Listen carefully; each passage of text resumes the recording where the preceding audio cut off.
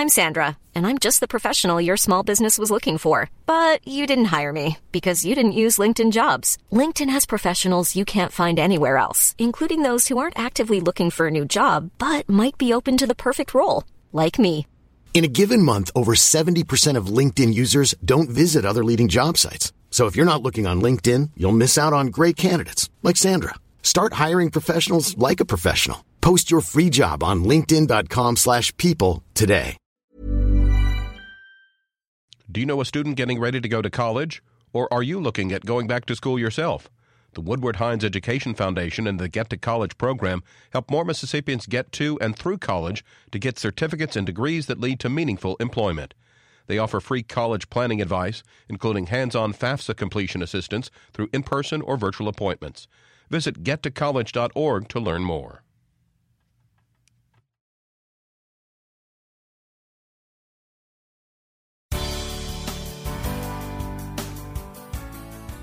Good morning. It's 8:30 on Tuesday, February 6th. I'm Desiree Frazier. This is Mississippi Edition on MPB Think Radio. On today's show, the Mississippi Supreme Court is hearing arguments today over federal coronavirus relief dollars allocated to private schools. Then, a coalition of statewide organizations want to ensure no communities miss out on broadband expansion. And doctors say Black Mississippians are at an increased risk for cancer, a side effect of healthcare deserts. This is Mississippi Edition on MPB Think Radio.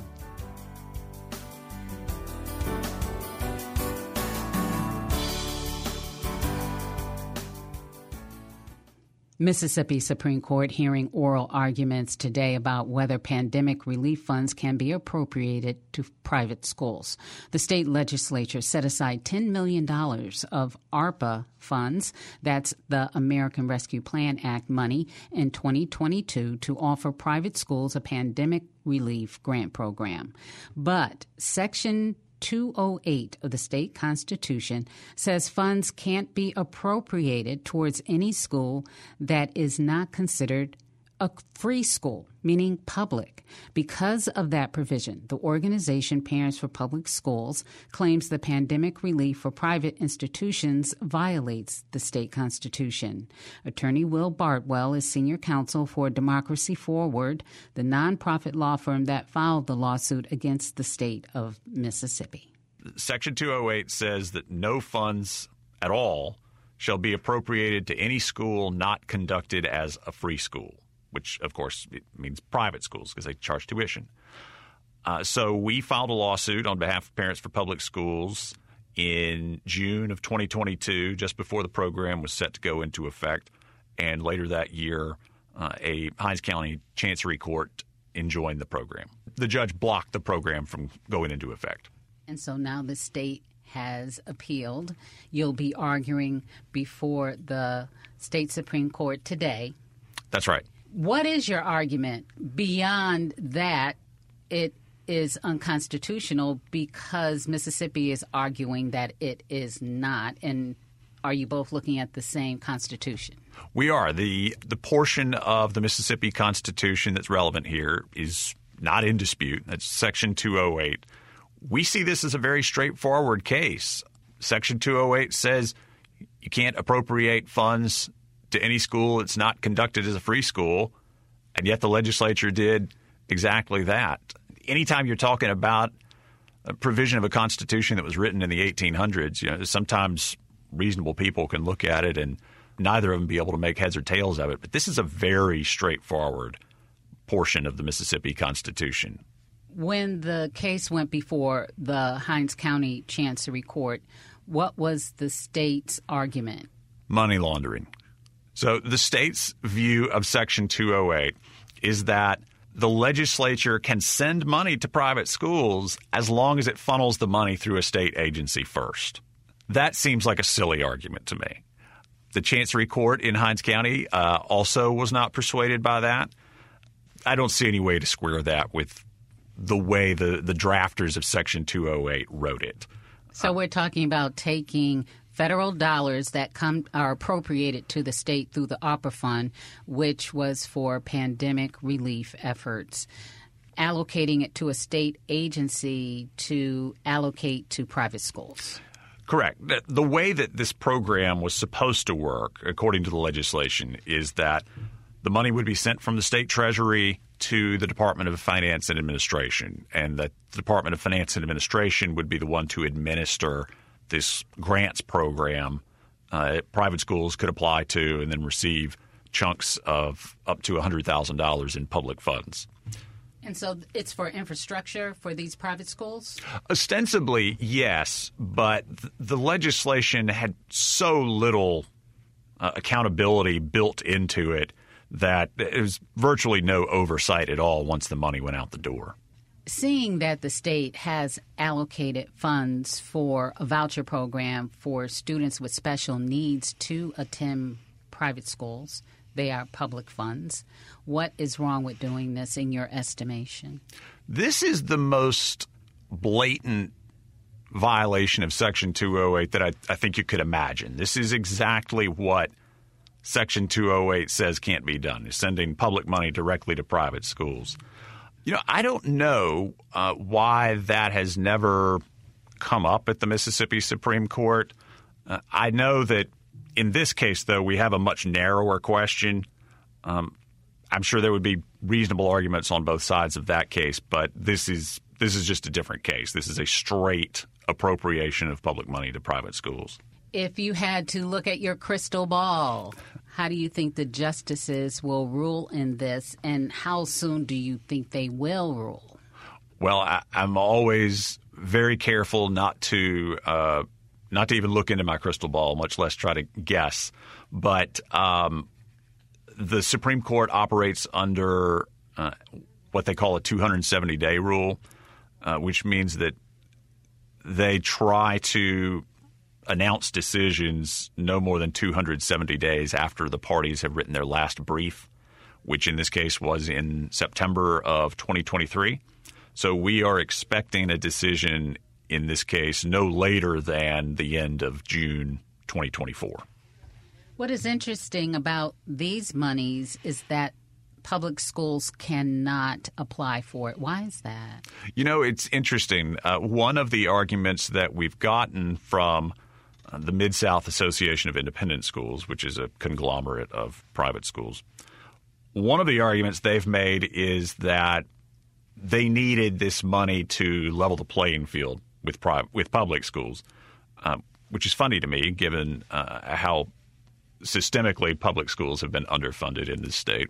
But setting that aside, the legislature did actually create a funding program for public schools to do their own infrastructure projects. But unlike the private schools program, the public schools didn't get a grants program. They got a loan program. So they have to pay their money back? Yes. Why did you take on this case? The Mississippi legislature has a long history of undermining public schools. It's not like this is the first time that that's ever happened. This is, though, the most blatant attempt that I can recall seeing for diverting public money toward private schools. And if the line in the sand can't be drawn on this one, then I don't know where you would draw it. One of my co-counsel, Rob McDuff, put it this way, that if Section 208 doesn't mean what it says, doesn't preclude any funds from going to private schools, then there'd be nothing to prevent the legislature from appropriating $100 million or $500 million to private schools. The Constitution is very clear on how much money the legislature is allowed to send to private schools, and that number is $0. Why should people listening and people who may not be listening care about this? Well, public schools are the centerpiece of our democracy. Public schools are where our children go to learn how to be good citizens, to be good citizens to their peers, to their local communities. Public schools are where children go to learn how to participate in their democracy, not just learning about the right to vote, but how to use that right to vote when they're old enough to do it. And undermining public schools necessarily undermines our democracy. Will Bartwell, Senior Counsel with Democracy Forward, addressing the Mississippi State Supreme Court. Thank you so much for your time. We appreciate you coming in and speaking with us about this important issue. It's my pleasure. Thank you. Next, a coalition of organizations wants to ensure no communities miss out on broadband expansion. This is Mississippi Edition on MPB Think Radio. The host of In Legal Terms and a professor at the University of Mississippi School of Law. If you miss a live In Legal Terms episode, find our podcast, inlegalterms.mpbonline.org.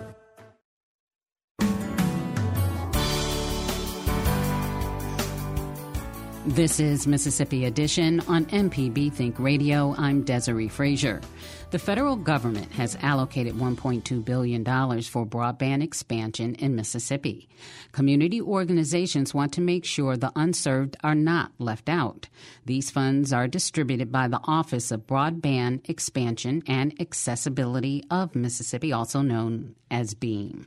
During a news conference at the Capitol yesterday, Democratic Representative Otis Anthony of Indianola shared concerns that local leaders in the Delta are not being involved in the important discussions. We will continue to emphasize the importance of equitable broadband access for all of our communities. Telehealth is a major resource lacking in the rural area.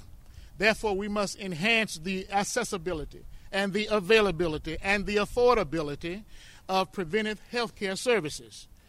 There are economic and educational opportunities that come with expanding broadband access.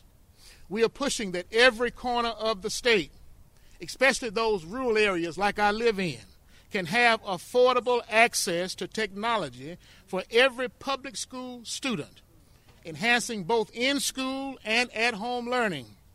We will push for policies in the BEAM office that promotes minority vendor participation in broadband infrastructure. That's right. There is an economic impact because access to high-speed internet is a catalyst for economic growth. It enables businesses to expand their opportunities and their operations, reach new markets, and enhance productivity.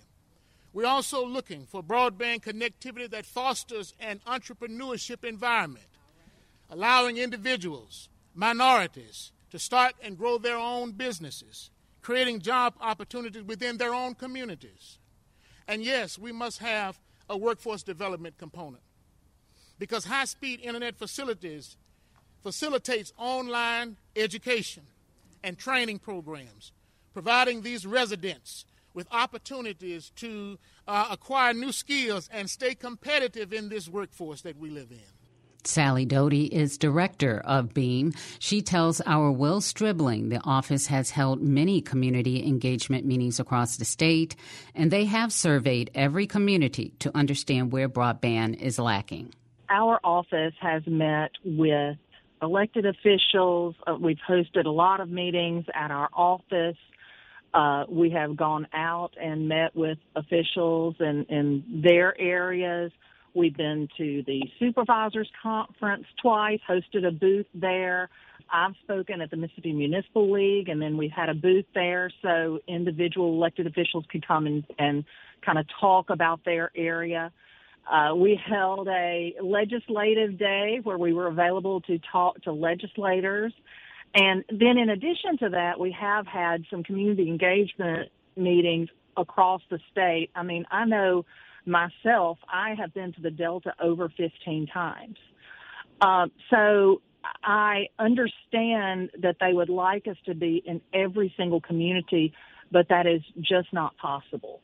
So we have reached out in areas that we know are unserved and areas that have need to talk with individuals there, talk to stakeholders there, and we have just completed or will complete tomorrow a tour of all of the planning and development districts in Mississippi, you know, because we do recognize that we can't get out to every individual community But those planning and development districts, serve those smaller communities and work with them to help make sure that they have information on various federal grants. So we thought that would be another good way to make sure information is given out as needed. Another concern was just about affordability aspect of getting connected to broadband. Are there concerns over that going away? It stopped accepting applications on February 7th, and the current funding for the program only lasts through April. So they called for the state to develop at the state level long-term affordability program. Is that something that y'all would be interested in exploring and developing and maybe pitching to the legislature at a later time? We are concerned about that ACP program and the fact that it may not continue.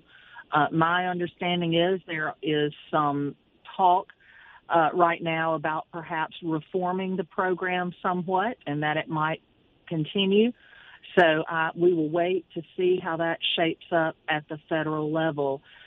If it does go away completely, we would certainly be open to looking at some sort of state program. I also know there are some groups in the state who have talked about this, working on it with just philanthropic money. And I think that is an alternative we would like to pursue as well. So I think there are a lot of options for affordability. We know that is a concern with many people across the state of Mississippi, so it's something that really has our attention. Y'all have laid out this 5-year plan that is really robust and if all goes well is going to get all of those 171,000 unserved locations service. Just tell me about how you're feeling about everything right now and how things are shaping up to be able to execute that 5-year plan on schedule. I feel that it is a big responsibility, and our office is moving very deliberately to make sure that we go through all of the steps that are required by the feds, first of all, to unlock this money. Every other state is doing the same things that we are.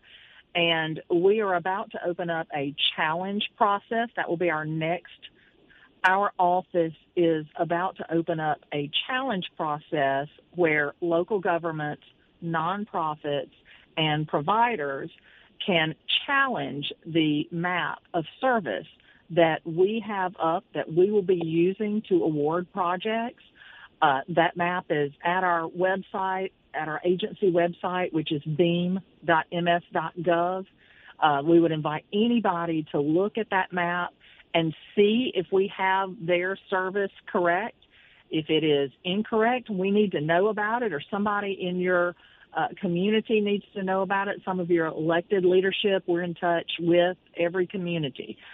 So that is our next step, and we know that is very important to make sure that we understand exactly where this money needs to go in Mississippi. Sally Doty is director of the BEAM office. Up next, doctors say Black Mississippians are at an increased risk for cancer, a side effect of healthcare deserts across the state. This is Mississippi Edition on MPB Think Radio. What can you do with the MPB Radio app? Listen live, hear local news, view the schedule, make a contribution, listen to shows on demand, and interact with social media. Get the app for your smartphone now. This is MPB Think Radio, Mississippi Public Broadcasting.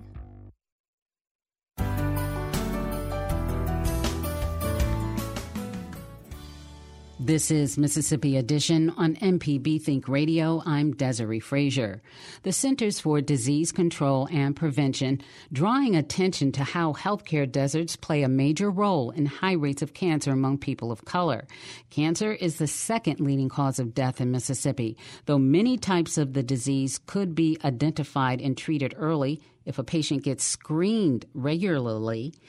Dr. Lisa Richardson is Division Director of Cancer Prevention and Control at the CDC, and she says Black Mississippians are more likely to die from cancer because it can often be difficult for them to get those important cancer screenings and treatments. You know, a lot of the things that how we grew up, where we live, the things we're exposed to, recently we were talking about the impact of racism, which, causes a tremendous amount of stress, and stress is the hormones created by stress can lead to, DNA damage that can lead to cancer.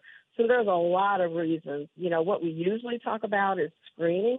If we drill down on different types of screening, breast cancer and cervical cancer screening, Black women actually report being screened more often, but they still end up dying more frequently than, white women. And a lot of that is because screening is not just screening. If you're screened for a cancer, you need to have access to all of the follow-up and then to, get therapy. And we know all of those things are challenges as we look at after someone is diagnosed with cancer. Then there are other challenges getting the treatment that's best for that cancer. In Mississippi, are women, able to get the care that they need for a variety of cancers? So I can speak to, the program that we run at the CDC, the Breast and Cervical Cancer Early Detection Program. And in that program, we specifically make sure that women have access to diagnosis, and then that they also have access to Medicaid, which will facilitate them getting into treatment. But as a broad general category, almost uninsurance, I think in Mississippi, people are more likely to be uninsured. In states like Georgia, we're like Mississippi, here. We haven't expanded the Affordable Care Act, which does provide access to people for cancer care or even to be screened and then get diagnosis and then get treated. So it's multifactorial, and that's why you have to understand really what's going on locally to see, how we might intervene to make things better because, every community is unique. Do you visit different states and talk to healthcare providers about these issues? Well, on our side, we do the public health side, which is really about, people not smoking, being physically active, those types of things.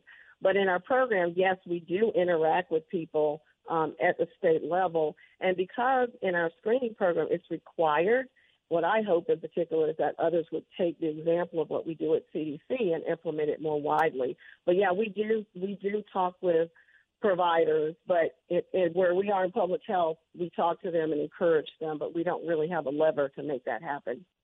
In terms of Medicaid expansion, the states that haven't expanded Medicaid, are you seeing more cancer, different types of cancers, and higher rates of cancer? No, not necessarily, because I think the Affordable Care Act really, I think in cancer, the biggest impact is where the diagnosis and where you get the treatment because they're so expensive. And so if we look at, and I can dig up a couple of these articles, I can't remember exactly, but people have done assessments looking at expansion states versus non-expansion states, and we do see better outcomes in those states that have expanded Medicaid. Happy to look that up for you. Just can't, off the top of my head, remember it. But in general, we do see that it does make a difference. Talking about men, a common one is prostate cancer, but of course there are other cancers. And in our state, heart disease is the number one killer. It is in the country as well. So one project that we're doing there in Jackson, Mississippi, I don't know where you're located. We're doing a project in Jackson with a group called Blacks Against Tobacco. I don't know if you've heard of them. But they're actually doing a project with my division, the Cancer Control Division, to look at why do people smoke.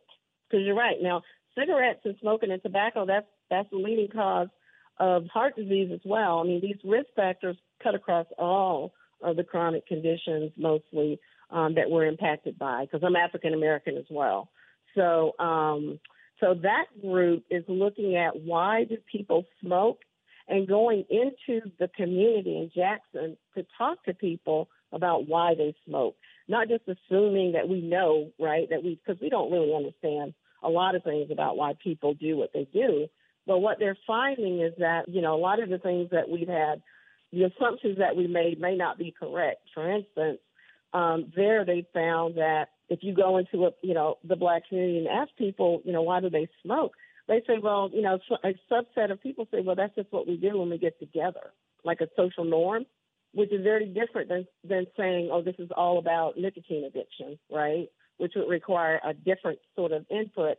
So what we're trying to do, at least in the Cancer Control Division, is talk to the people who are impacted by these problems, try to understand why people are doing, what they're doing, and then try to come up with a way to help those people in the community figure out a way to combat those issues. Dr. Lisa Richardson is Division Director of Cancer Prevention and Control at the CDC. This has been Mississippi Edition on MPB Think Radio. Stick around for a full morning of Mississippi programming. Coming up at 9, it's Money Talks. At 10, it's In Legal Terms. And at 11, don't miss Southern Remedy. Find past installments of this and other Think Radio shows online at mpbonline.org. I'm Desiree Frazier. Join us tomorrow morning, same time, 8:30 for the next Mississippi Edition. Today, in old technology that's getting a second look. From American Public Media, this is Marketplace Tech. I'm Lily Jamali.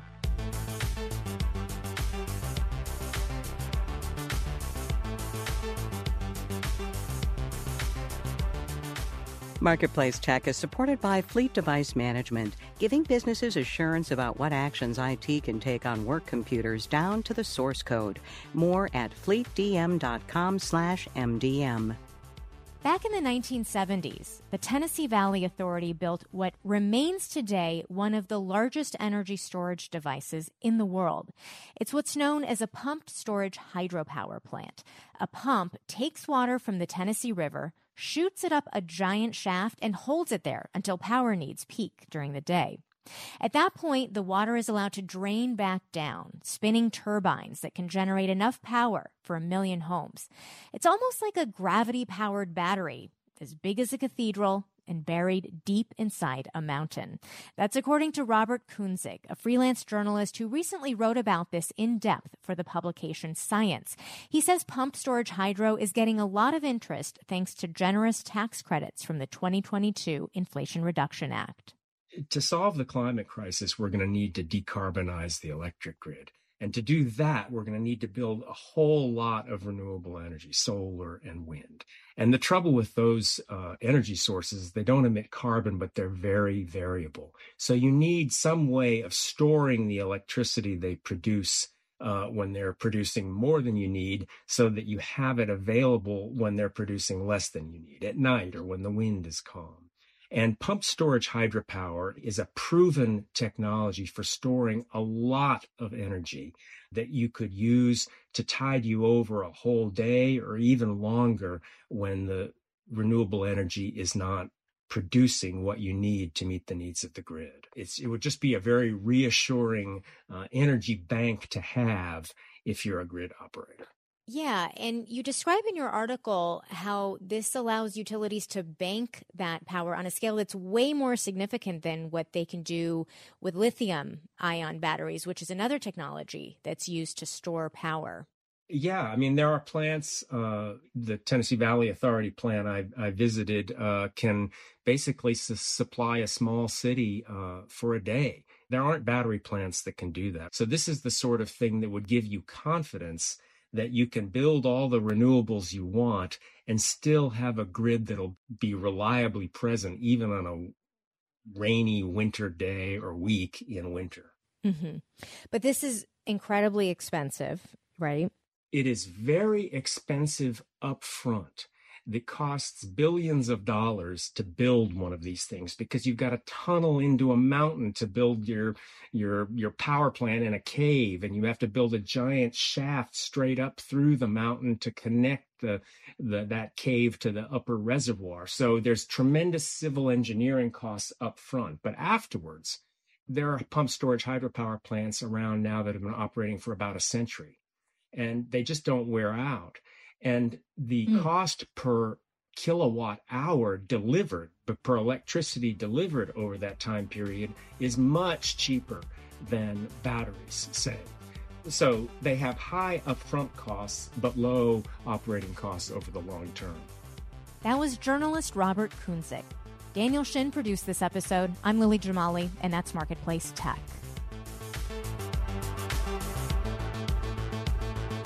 This is APM. Your old vehicle could be your next donation to support Mississippi Public Broadcasting at mpbonline.org.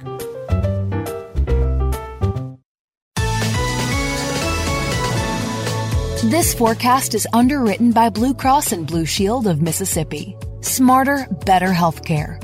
More at bcbsms.com. Ridge of high pressure is going to dominate the weather picture here over the next couple of days. Temperatures will start to warm between now and Thursday. Oxford, plenty of sunshine. Our high temperatures this afternoon, upper 50s to near 60. Tonight, mainly clear to partly cloudy. Overnight lows will dip down to around 35 degrees. Starkville, some frost to start the day, otherwise sunshine. Our high this afternoon into the lower 60s, mainly clear and frosty tonight, and overnight low will drop down to around 35 degrees. And in Natchez, plenty of sunshine today. Our high this afternoon into the low 60s. Just a few passing clouds overhead late tonight, and overnight low upper 30s. I'm meteorologist Sally Russell. This is Think Radio.